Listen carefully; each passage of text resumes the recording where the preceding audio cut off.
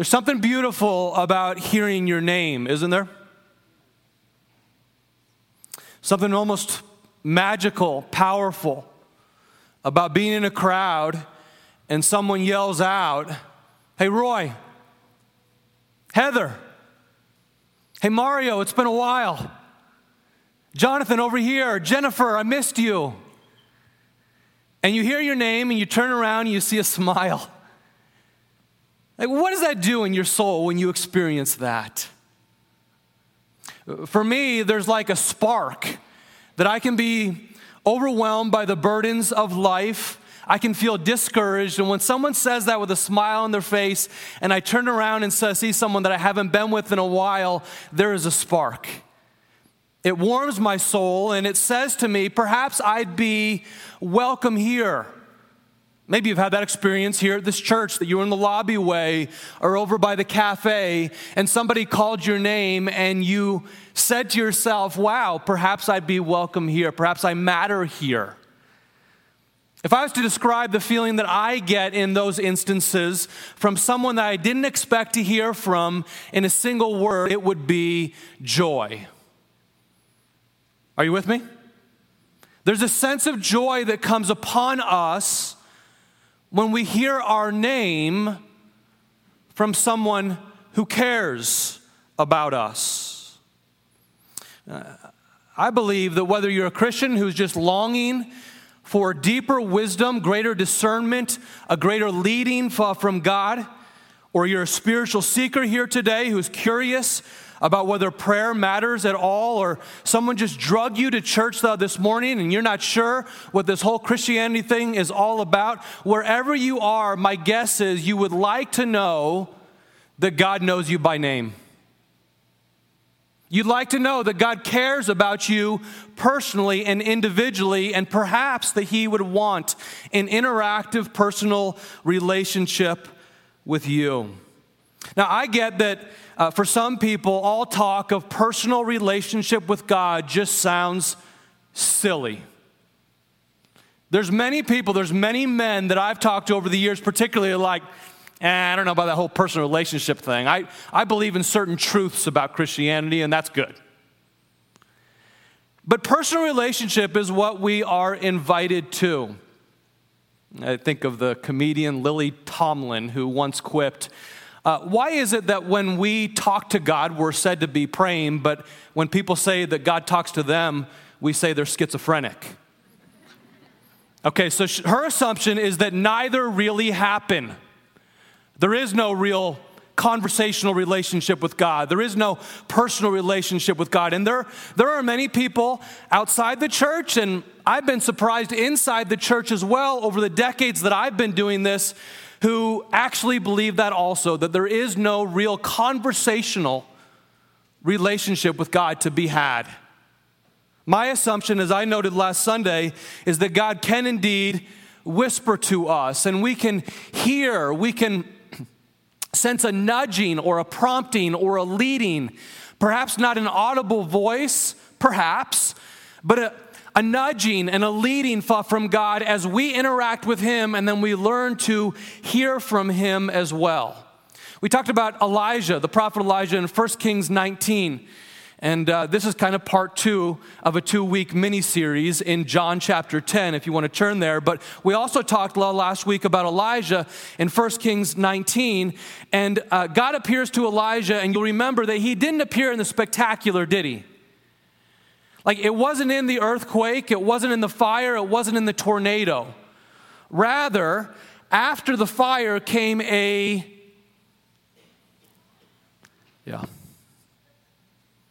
silence. Maybe a whisper. Many Hebrew scholars think the best definition of that word is silence. After that came silence. And Elijah knew he was in the presence of God, and so he covers his face with a cloak. He recognized he's in the presence of holiness. Elijah heard it. He heard the silence. That's interesting, isn't it? He heard the silence. Can you hear silence? Actually, I think we can. Like our lives are so busy, they're so noisy that if we get some silence, there's some really powerful things, though, that can happen in there. And I believe that a big part of the abundant life that Jesus offers to us, as he's been talking about here in John chapter 10, is that we could receive a nudging from God's Spirit that leads us in a particular direction as he calls us by name. And once again, as I've noted before, I've never heard an audible voice from God. In case you're wondering, that has not been my experience. Other people have told me they have had that experience. Wonderful. I don't dismiss that. I believe God could do that. That simply has not been my experience. But what has been my experience is some guidance and a leading and a prompting to do this or to do that as I sit quietly and wait on the Lord. This is the work of the Good Shepherd who actually cares for our souls. Last week, our main idea was this. The Good Shepherd wants to communicate specifically with each of his sheep, but his voice tends to be more of a whisper or, again, even silence. Let me just take a moment and review some of the key passages from last Sunday as we set up this week 2 of this message on hearing the Good Shepherd's voice. Once again, John chapter 10 is where we are.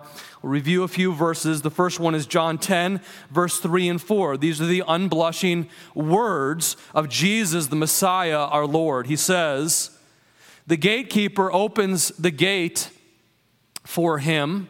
That's for the Good Shepherd, Jesus. The gatekeeper is God the Father.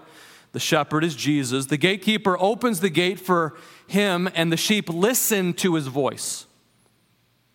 He calls his own sheep by name. He names them. He loves them. He knows them by name, and he leads them out. When he has brought out all his own, he goes on ahead of them, and his sheep follow him because they know his voice. Down to verse 9, Jesus says this, "I am the gate. Whoever enters through me will be saved. They will come in and go out and find pasture. The thief comes only to steal and kill and destroy, but I have come that you may have life and you may have it to the full. I am the Good Shepherd.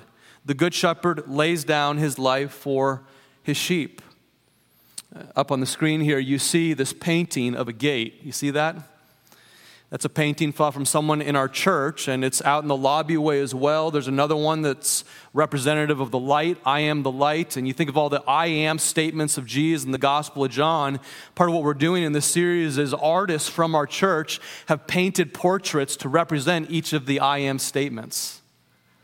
I am the gate. I am the Good Shepherd. I am the light of the world. I am the way, the truth, and the life. I am living water. I am bread. I'm the resurrection. All of those words of Jesus, the great I am statements of Jesus are starting to be represented around this building in art form. Yeah, you might take a look at those. He is the gate and he is the Good Shepherd, he says.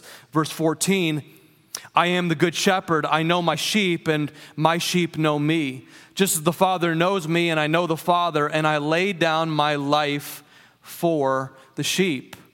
And once again, this is kind of the seed of the abundant life that God would provide to us. These two things that we noted last week, a personal knowledge that the Good Shepherd chooses to lay down his life for us, his sheep. That he chooses to do so, and then he takes it back up again, onto the cross, down to the grave, back up, resurrected again, such that we would be validated in our belief, in our good trust in Jesus. He's our Good Shepherd. And we have abundant life, but because of these two realities, he sacrificed his all for us to give us real and abundant life today, and he whispers to us still today in order to lead us to green pastures. This is our good God. He wants for us life and life to the fullest.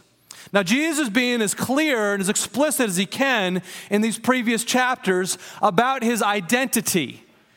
People have been asking, who are you, Jesus? And you might remember in the previous chapter, Jesus heals a blind man, and that blind man falls to his knees, and he worships him as God. In previous chapters before that, he healed a paralyzed man. He's welcoming worship from people of every tribe and tongue and nation, Jews and Gentiles together. All of that is happening, and yet even so, people are still mistaking who Jesus is, not really understanding his identity. And so he's going to make it really, really clear to them in this passage today, starting at verse 22. People are still wondering, and here's Jesus' response. Chapter 10, verse 22.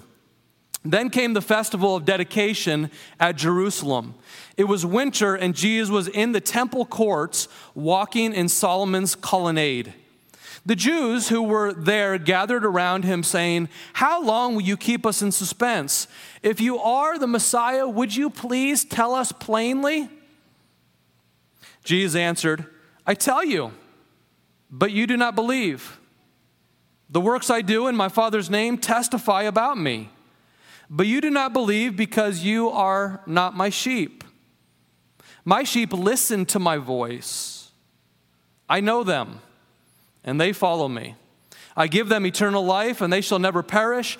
No one will snatch them out of my hand. My Father who has given them to me is greater than all. No one can snatch them out of my Father's hand. I and the Father are one." And he can't be much more explicit than that, can he? He says, "I and the Father are one. And I have come to give you abundant life. I delight to give abundant life. Here I am. You want to know what the Father is like? You look no further than me," Jesus is saying. If you want to know what God is like, you look at the Son of God, who is God in flesh. And Jesus is saying, "I and the Father are one. I reveal to you the radiant, beautiful, loving, joyous character of God." And if you're genuinely one of the Good Shepherd's sheep, the good news in this passage is he will hold on to you. Did you hear it? Did you hear it? Like, the really good news in this passage is if you're genuinely one of the Good Shepherd's sheep, he's going to hold you. Inasmuch as a toddler holds on to a teddy bear with two hands, so also what this says, verse 28, is the Father holds on to you with one hand, and verse 29 says the Son holds on to you with the other hand. With two hands, the Father and the Son say, "I am holding on to you. I will not let the enemy of your soul snatch you out of my hand. I will not allow other circumstances in this life to snatch you from my hand." God is strong for us when we are weak. And so we will indeed have valleys in our spiritual life. We'll have great valleys emotionally. We'll have times when we do not feel close to God, and that's okay. Can we say that together? That's okay. We'll have valleys, and that's okay. We will have valleys in our spiritual life. It doesn't mean that God is letting you go. Don't be so dictated by your emotions to believe that God is letting you go when you go through emotional or spiritual valleys. That's coming to all of us. What it's saying is, if you've genuinely bowed your knee to Jesus Christ as Lord, yes, as the one who saves you from your sin, but also as Lord over heaven and earth and Lord over your life, such that you say, "You have control over me, God. I do not have control over me. I do not give direction to my life. You give direction to my life. I don't gain my own marching orders. You give my marching orders, and I follow you." And if you've actually done that and you mean it from the heart, you mean it in your mind, then you can have confidence whatever you're going through today. That you may be in a deep valley, but right now you can know that God is holding on to you with two hands. Now, there's other people who come into the church and they treat Jesus like fire insurance. And if you treat Jesus like fire insurance, you don't have fire insurance. Did you hear that? Did you hear that? Is there anyone with me here today? If you treat Jesus as fire insurance, you don't have fire insurance. Because you don't trust in fire insurance. You don't surrender to fire insurance. And that's the heart of the matter. It's not about getting a ticket to heaven. It's about the word surrender. Have I bowed my knee to God? And if you bowed your knee to God in a genuine manner, you truly give God your heart, you say, I surrender my all to you, you are Lord and I am not, then you can be very confident that with two hands, God is holding on to you through the valleys and nothing will snatch you out of his hand. Thanks be to God. Now, I want to get really practical here for the remainder of our time because Justine took most of my time. Just kidding, Justine. It was worth every moment. But I want to get real practical here. And on staff, you got to know we laugh together. Okay? They laugh at my expense a lot. Last week, we talked about a few different practical ways that we can prepare ourselves to hear from God. And let me just review those and give you a few more key ingredients here, though, this morning. The practical ways, though, that we know last week is we want to listen for the life-giving voice. There is another voice, though, that's noted in the passage, though, that we just looked at, the voice of the thief. And interestingly, to me, many Christians know that voice better than they know the life-giving voice. It's very interesting. You ask Christians, how do you know when the enemy is talking to you? They'll tell you. But you ask, how do you know the Father is talking to you? Oftentimes they can't tell you. We need to get used to listening to the Father's voice, get used to listening to Jesus' voice. It's the life-giving voice. We want to keep pen and journal handy, and we want to trust that God will talk to us about us. He's not mostly going to give me a word to give to you. He's not mostly going to give me a word to give to my wife or Susie a word to give to me. No, he's mostly going to speak to us about us because he's a gentleman. He doesn't need to gossip. Okay, 5 words and ingredients, if you will, on your outline today on developing a more abundant personal relationship with God. The first one is this: honesty. If you want to have a more abundant personal relationship with God, it really begins with honesty. Growing in candid, honest prayers before God. Here's my definition of prayer. You see up on the outline. The prayer is the very real you having a real conversation with a very real God. You bring your full self to the table. And you know that God is real. You trust that as you come to him in prayer and you have a real conversation with him, which includes confessing my sins, praising him for who he is, giving thanks to him for who he is, crying out to him, listening to him, maybe crying out to him again. All of those kinds of things go on in real conversational relationship with God. Real prayer includes all of those kinds of things. Elijah's personal relationship included very honest prayers. 1 Kings 19:10 says this: I have been very zealous for the Lord God Almighty. And he says this to God: the Israelites have rejected your covenant, God. I am the only one left, and now they're trying to kill me too. Can you talk to God like that? Like Elijah, if you read 1 Kings 19 and encourage you to do so, he's really honest to God. And you read the Psalms, you see all of these lamentations. In fact, about 35% of the Psalms are what you call lamentations, which are cries to God that things are not right. Things are not right in my life. Things are not right in our nation, in our world. Things are not right, and I'm crying out to you, God. This is a really great way to pray. Lament is a prayer in the midst of your pain that leads you to trust God more. And you look at this prayer, though, that we just put up on the screen. Let's put it up there again. Elijah is really kind of ticked off. He says, I'm alone. I'm the only one that's still pursuing you. It's like I'm in the temple and I'm looking around and everybody's just playing church. They ain't real about it. That's what he's saying. Now, if you go on in the chapter, you realize that he was wrong. And God corrects him and says, no, you're wrong. You don't see the full heart. You don't really know what's going on, Elijah. I have 5,000 others that I have preserved whose knees are bowed to me as well. But the point for right now is Elijah bows before God in bare naked honesty.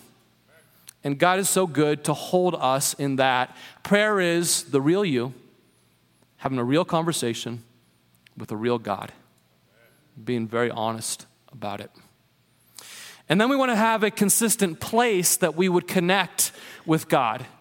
We start off with honesty, and then I think it's really helpful to have a consistent place or two that you regularly go to where you just kind of settle in to your connection with God. There might be wonderful places that you travel to, and that's great, but on a daily basis, you need some kind of place that you settle into connection with God. Again, Elijah, for his, it seemed to be the mountain, at least in this instance. 1 Kings 19:11, the Lord said to Elijah, "Go out and stand on the mountain in the presence of the Lord, for the Lord is about to pass by." And so he goes to his place, this mountain, and he senses God through the silence. He senses God through a whisper while he's in the wilderness. Talked about that a little bit last week, that at times we just need to get away to the wilderness, get away to a lake to be able to hear from God for a longer period of time. And the way God frequently speaks to us, again, is through this whisper or through a silence in which we get this little nudging. Why does God speak to us through a whisper? I think it's this. When someone speaks to you in a whisper, you lean into them. You get closer to them. A whisper is a way that you speak to someone that you love at times. Lovers speak to each other in a whisper. Could it be that God wants us to lean in, eliminate the noise of all the distractions, to be able to hear from Him? That we would draw near to God and we would find that He is faithful to draw near to us? Whisper is intimate language, which is what God invites us to.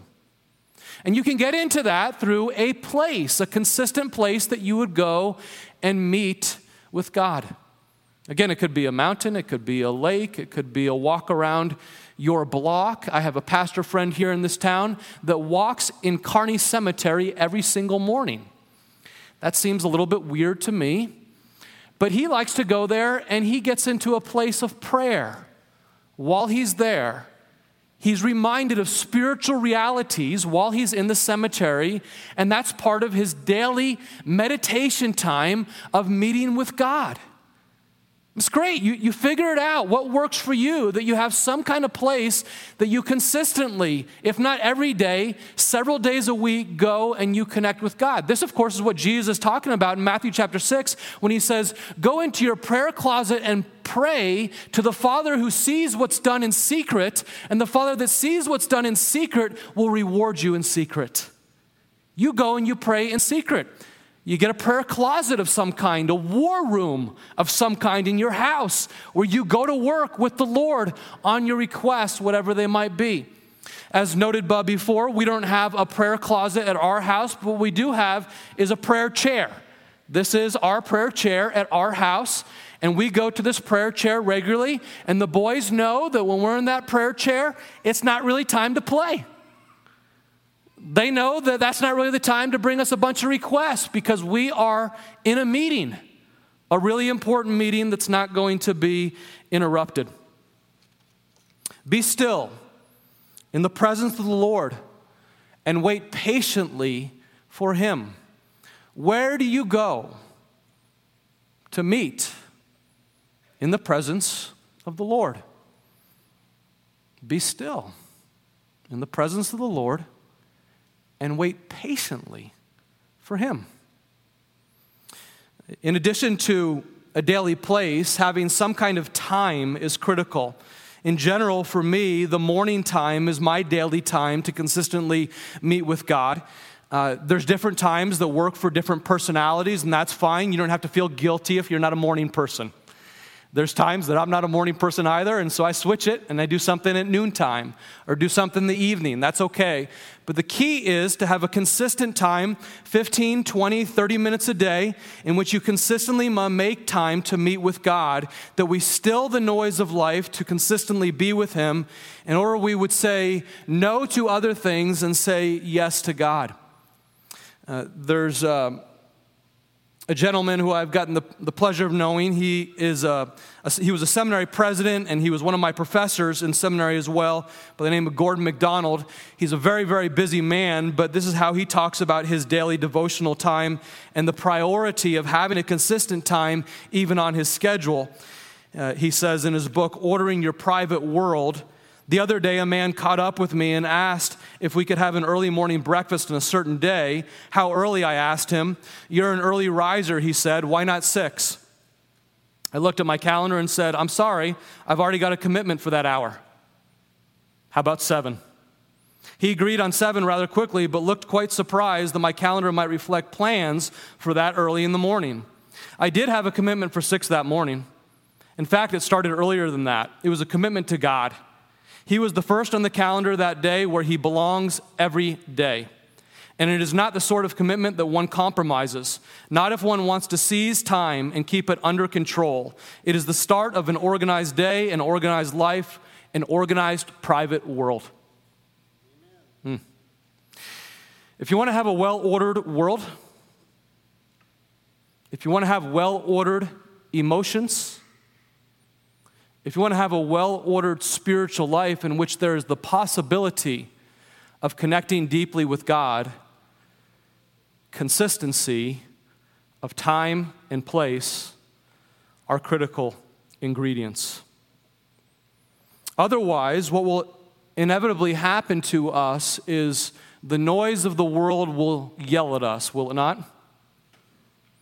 And as the noise of the world yells at us, it will direct us. We'll be directed either by our still, quiet meeting time and place with God, or we'll be directed by the noise of the world. This is how I do it. The 4th word on your outline is Bible. And what I do is I go to my prayer chair early in the morning, and I get my Bible out, and I generally begin with 5 deep breaths just to quiet my soul. Lately, it's been more like 3 minutes of dead silence. And just say, God, how do you want to speak?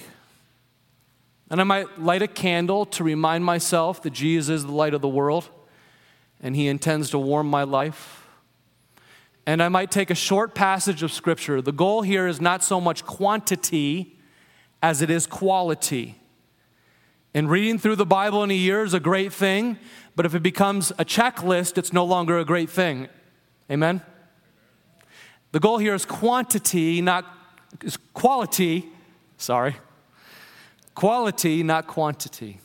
And so I might have a single psalm that I'm going to meditate on, or a favorite passage from the Gospels that we've been studying in John, or Romans 8, or Philippians 4, any number of favorite passages that I just sit on and ask that God would calm my heart.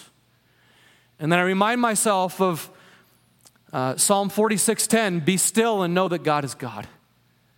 Be still and know that God has it. Harpoo, God's got it under control. I can trust myself to him. He is in control, I am not. And I go through that for 5-10 minutes, and then I might start confessing my sins. And then I go on to praising God that he has forgiven me of my sins, and praising God for who he is. And there might be something in my reading plan that I'll read a chapter or 2, but again, the goal is to be more like Mary. Remember, Mary gets the word of the Lord, and she pondered these things in her heart. She treasured these things in her heart. The goal is to meet with God more than it is just to get a reading done and check that off and move on to something else in your life. And sometimes I'm not moved emotionally at all, and that's just fine. Most of the times you won't be moved emotionally at all, and that's fine. You're not waiting for a lightning bolt every time you sit in your prayer chair. Rather, you're saying, Word of God, speak. I open up your word, and I would invite you to give a little whisper of something to me today. Is there something that you want to tell me today about me? Is there an area that I am missing the mark, that there's a change that needs to happen? I invite you to whisper to me in this place. And again, I have my journal next to me, and if there's something that comes up, I write that down. And then eventually, 20 to 30 minutes later, I move on. And you get in a habit of that, and again, it just begins to order your day. These 4 words, honesty, place, time, Bible. And the last one that I'm always asking is about action. Is there something that you want me to do right now, dear God, that I haven't been doing? Is there something that you want me to say to someone? Is there an area that I need to change? Is there something that I need to invest in with my sons that I haven't been investing in? What is the action that you are calling me to? I love the way James puts it. He says, do not merely be a hearer of the word, do what it says. Be a doer of the word.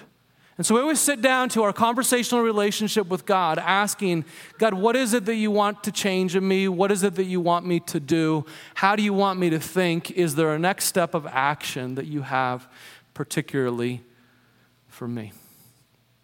And I want to encourage you to consider what Justine shared earlier. That maybe for some of us, the next step of action is to be more involved even outside of these walls for the kingdom of God, to demonstrate the love of Christ, perhaps at a local school like Emerson or perhaps somewhere else in your own neighborhood as the Lord might lead. But to say, Word of God, would you please speak? How can I be your representative in my world? How can I make a difference in one person's life as we move into the fall? How can I join the mission that we're on together here at Kearney E Free Church for your glory, for your renown, and for the good of those around me? These 5 words: honesty, place, time, Bible, and action. And the Good Shepherd, who knows you by name, can speak specifically to you. His loving whisper can be part of the seed of the abundant life that he wants for us here in the next season. Amen? Amen. As we wrap up here, what I'd like to do is ask you all to stand, and we are going to read together Psalm 23. And as you know, as I'm sure you could tell, as you listen to that language in John chapter 10, what is Jesus referencing back to? Psalm 23. Again and again, as he calls himself the Good Shepherd, he's saying in essence that he is the fulfillment of all that is promised there in Psalm 23. That beautiful psalm that we love so much, Jesus is the fulfillment of that. And this is what he longs for us. Not just when we die, but here as we live, he is our good shepherd. So in the venue, and perhaps those who are watching at kearneyefree.com, let's all join in reading this together. You'll see it up on the screen. I'm not sure what translation you memorized it, but we'll read it this way. The Lord is my shepherd, I lack nothing. He makes me lie down in green pastures. He leads me beside quiet waters. He refreshes my soul. He guides me along the right paths for his name's sake. Even though I walk through the valley, I will fear no evil, for you are with me. Your rod and your staff, they comfort me. You prepare a table before me in the presence of my enemies. You anoint my head with oil. My cup overflows. Surely your goodness and love will follow me all the days of my life, and I will dwell in the house of the Lord. Amen.